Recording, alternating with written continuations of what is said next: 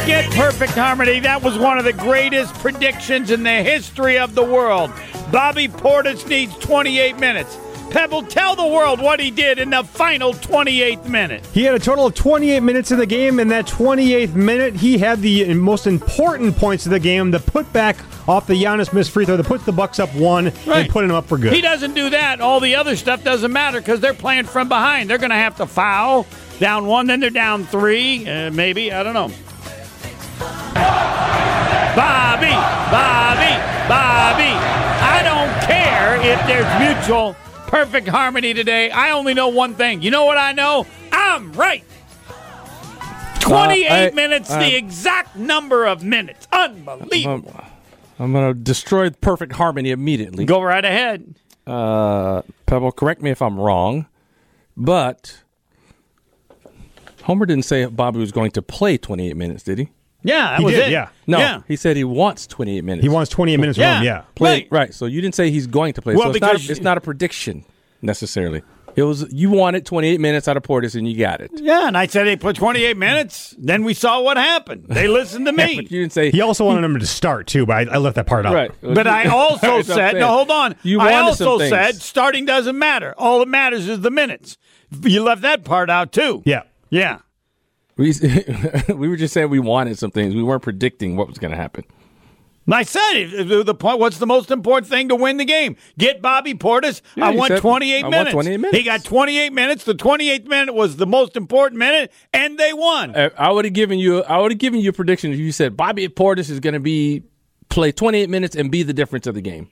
If you had said those, then you would have been humongous. That's what we were saying on what they needed to do. No, we did not say that. It was the one thing you wanted to say differently from Game 4 into Game 5. There's a difference between what you want to see and what you're saying is going to happen. Well, those are different things.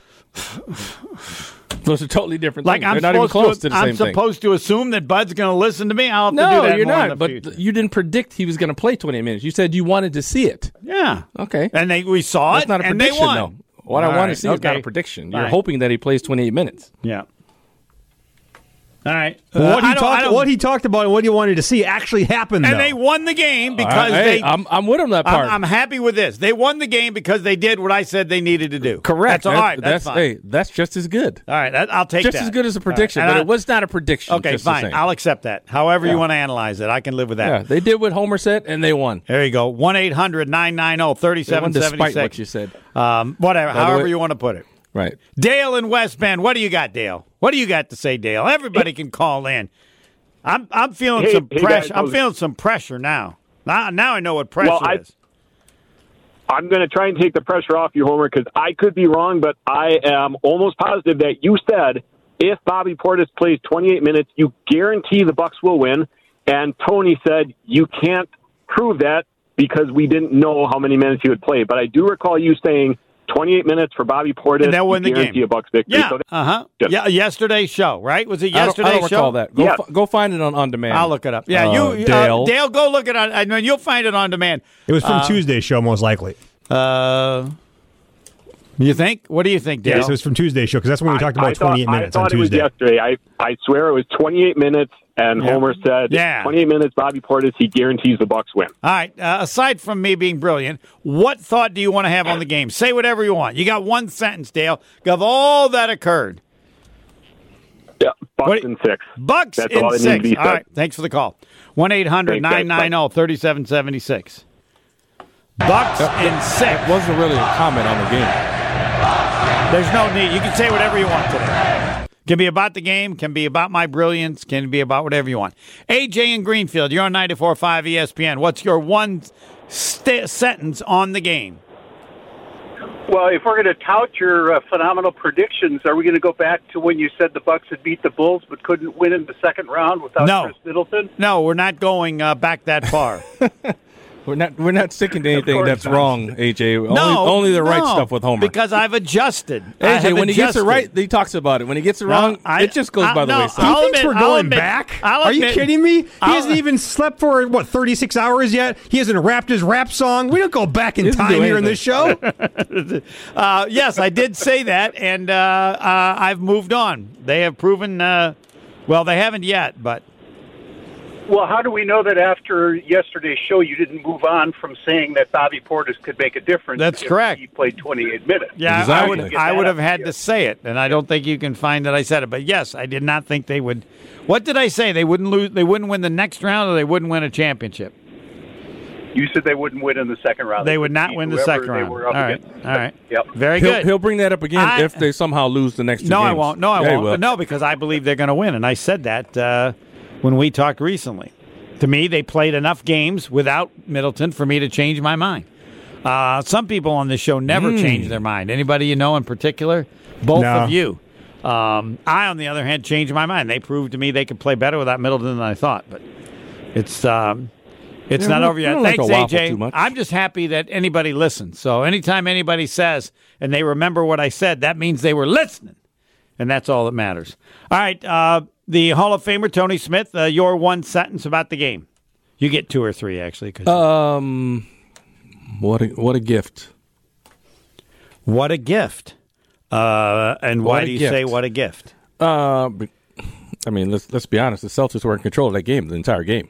It's true. So it was an absolute gift. But then how did what was the gift, or what happened? Well, the biggest of the gifts was the offensive rebound on the free throw. That almost never happens. That's why you got to have Bobby Portis. He had like 15 rebounds in the game. Okay. Well, Did you know he played 28 minutes also? He did 20. You Did can he say Bobby actually Portis 20? all you want to, All right, but I'm so just saying an offensive rebound on the free throw rarely happens. Right. In general. Well, see, I thought there was actually a gift bigger than that. Really, what was that one? Because if I was the head coach of the Boston Celtics, after the game, I'd say, just you guys calm down. I said, there's a minute 40 left. We're up 6, and Giannis takes a 3.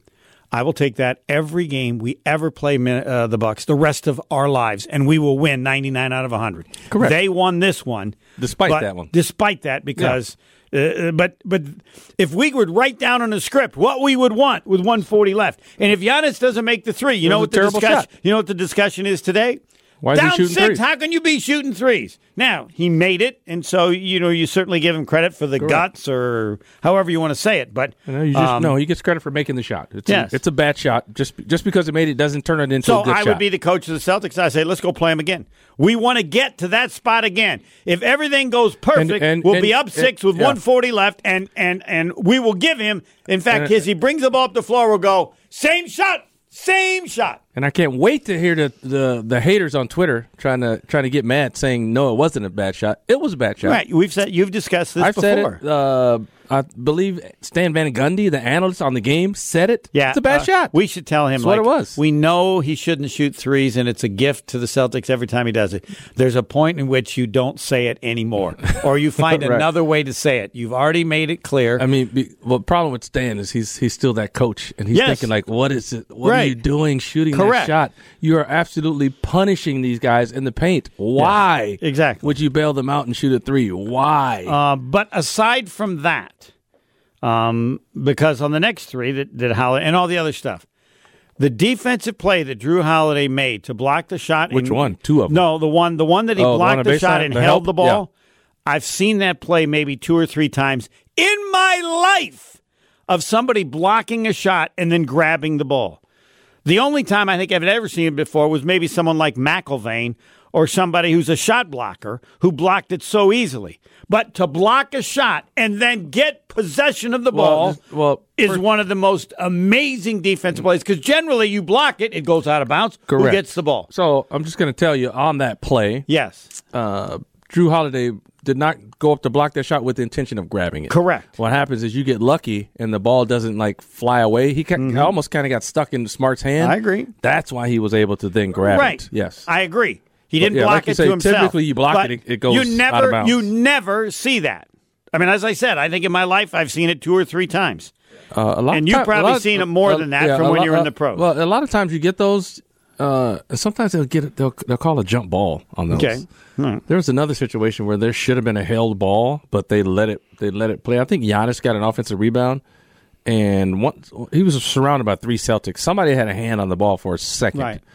Typically, they'll call that a jump ball. I saw another jump ball earlier in the game. Again, back to where the inconsistent stuff from the refs. Mm-hmm. I saw another held ball earlier in the game, and then that one you don't see the held ball call. But yeah, there's a lot of. There's a lot of things happened in that last couple of minutes of that game. The other thing, the third one. Like, if I was the coach of the Celtics, I would still be drinking. I wouldn't have stopped. Because not only the three by Giannis. Giannis is at the line. All right, smart foul. You think he's not going to make two. But if you miss one, please miss the first one. Because if you miss the first one, there's no rebound. And then you make the second one, and then they take the ball out, and they've got a 1-point lead, and then you got a foul. He not only was 1 out of 2, but he had to miss the second one instead of the first one. And again, just an absolute gift on the free throw. The Celtics were actually in position. It wasn't even they blew boxing out.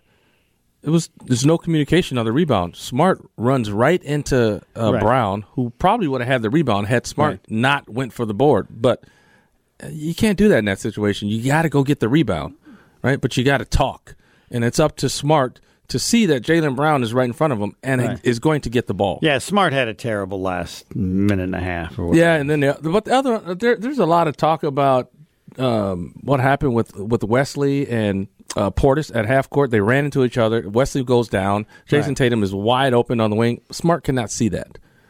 He cannot see that. On TV, we can see it. It's wide open. Right, but we have an over the top view of the court. He can't see that. He can't see that. No, he's got Bobby Portis coming at him from his right side, probably blocking that vision. You can't see that. You got to kind of locate, and the people on TV are talking about you got to have your head up. Right, you got your head up. You see Drew Holiday coming at you, and you see Bobby Portis to your right. That's the first thing you look at and locate. Mm-hmm. Now, when he goes to pick up the ball. We don't know what he was going to do with it. He went to pick up the ball at that point. He probably could have seen Tatum at that moment, but now he's got to pick up the ball, and too late, Drew Holiday's right there. Right. So you got to catch the ball, locate, and then you go to try to make your move. But on his second dribble, Drew Holiday made a great heads-up play and just attacked the ball and got a hand on it without fouling. He's just an amazing defensive player. The good thing about that, even if he fouls, so what? They get two free throws. Right. They're down 3. Well, that was, again, it's not going to hurt them. So the guys have told me, Majerus did 25 years ago, that in the NBA, the rule is 4 seconds. Yeah, it's a great calculated play. It wasn't going to matter if you fouled him or not. He just reached in, got lucky, and got the ball. But even if he had fouled him, so what? He gets 2 free throws. Good luck. No, if I'm the Boston Celtics, I have total confidence that we can win the final 2 games. But yeah, there's no reason not to have confidence. But they've never really done anything like that, and the Bucks, on the other hand, have proven they do stuff like what they did last night. They did it last year. Well, I mean, they have amazing finishes. Both teams should have confidence. Yes, believe it or not, from that game, the Bucks are going to be like, we didn't play that great. We chucked up a lot of threes early, missed them. We happened to get hot in the fourth quarter, go 6 for 6, and we bailed ourselves out. Like Boston did the previous game. Bailed ourselves out, but we still needed a couple of mistakes by the Celtics at the end, but we still were able to do it, period. Yes. So it doesn't matter. We're not going to be that – their thought process is we're not going to be that cold again, from 3. We're not going to shoot that bad. Do it. To finish up the series. And Boston saying they've never been able to do it. We got to control the game. We just got to close better. It was terrible, a couple of terrible mistakes, a bad bounce. Mm-hmm. And they can probably say they should have won Game 3. I mean, they can probably say that too. So both teams are going to have confidence going into this next game. But Bucks are going to be at home. They got a huge advantage in my opinion. I'm assuming it's going to be close again. It could. The question is, how nervous is Boston going to be on the brink of elimination? That's the question. They could be too nervous, and they have not been shooting well up to the last couple of games. Tatum's not been. He still hasn't been shooting great. He's shooting a lot, but he's not shooting great. There you go, shooting a lot. Jason Wilde, and then George Karl. George Karl's going to be on this hour, and then we have TVV, Tim Van Vorn. You do know Fox it's his birthday, Sports. Right? Who? George. No, I don't know it's his birthday. I never know it's anybody's birthday. It's his birthday. I thought it was Pebble's birthday. No. Next.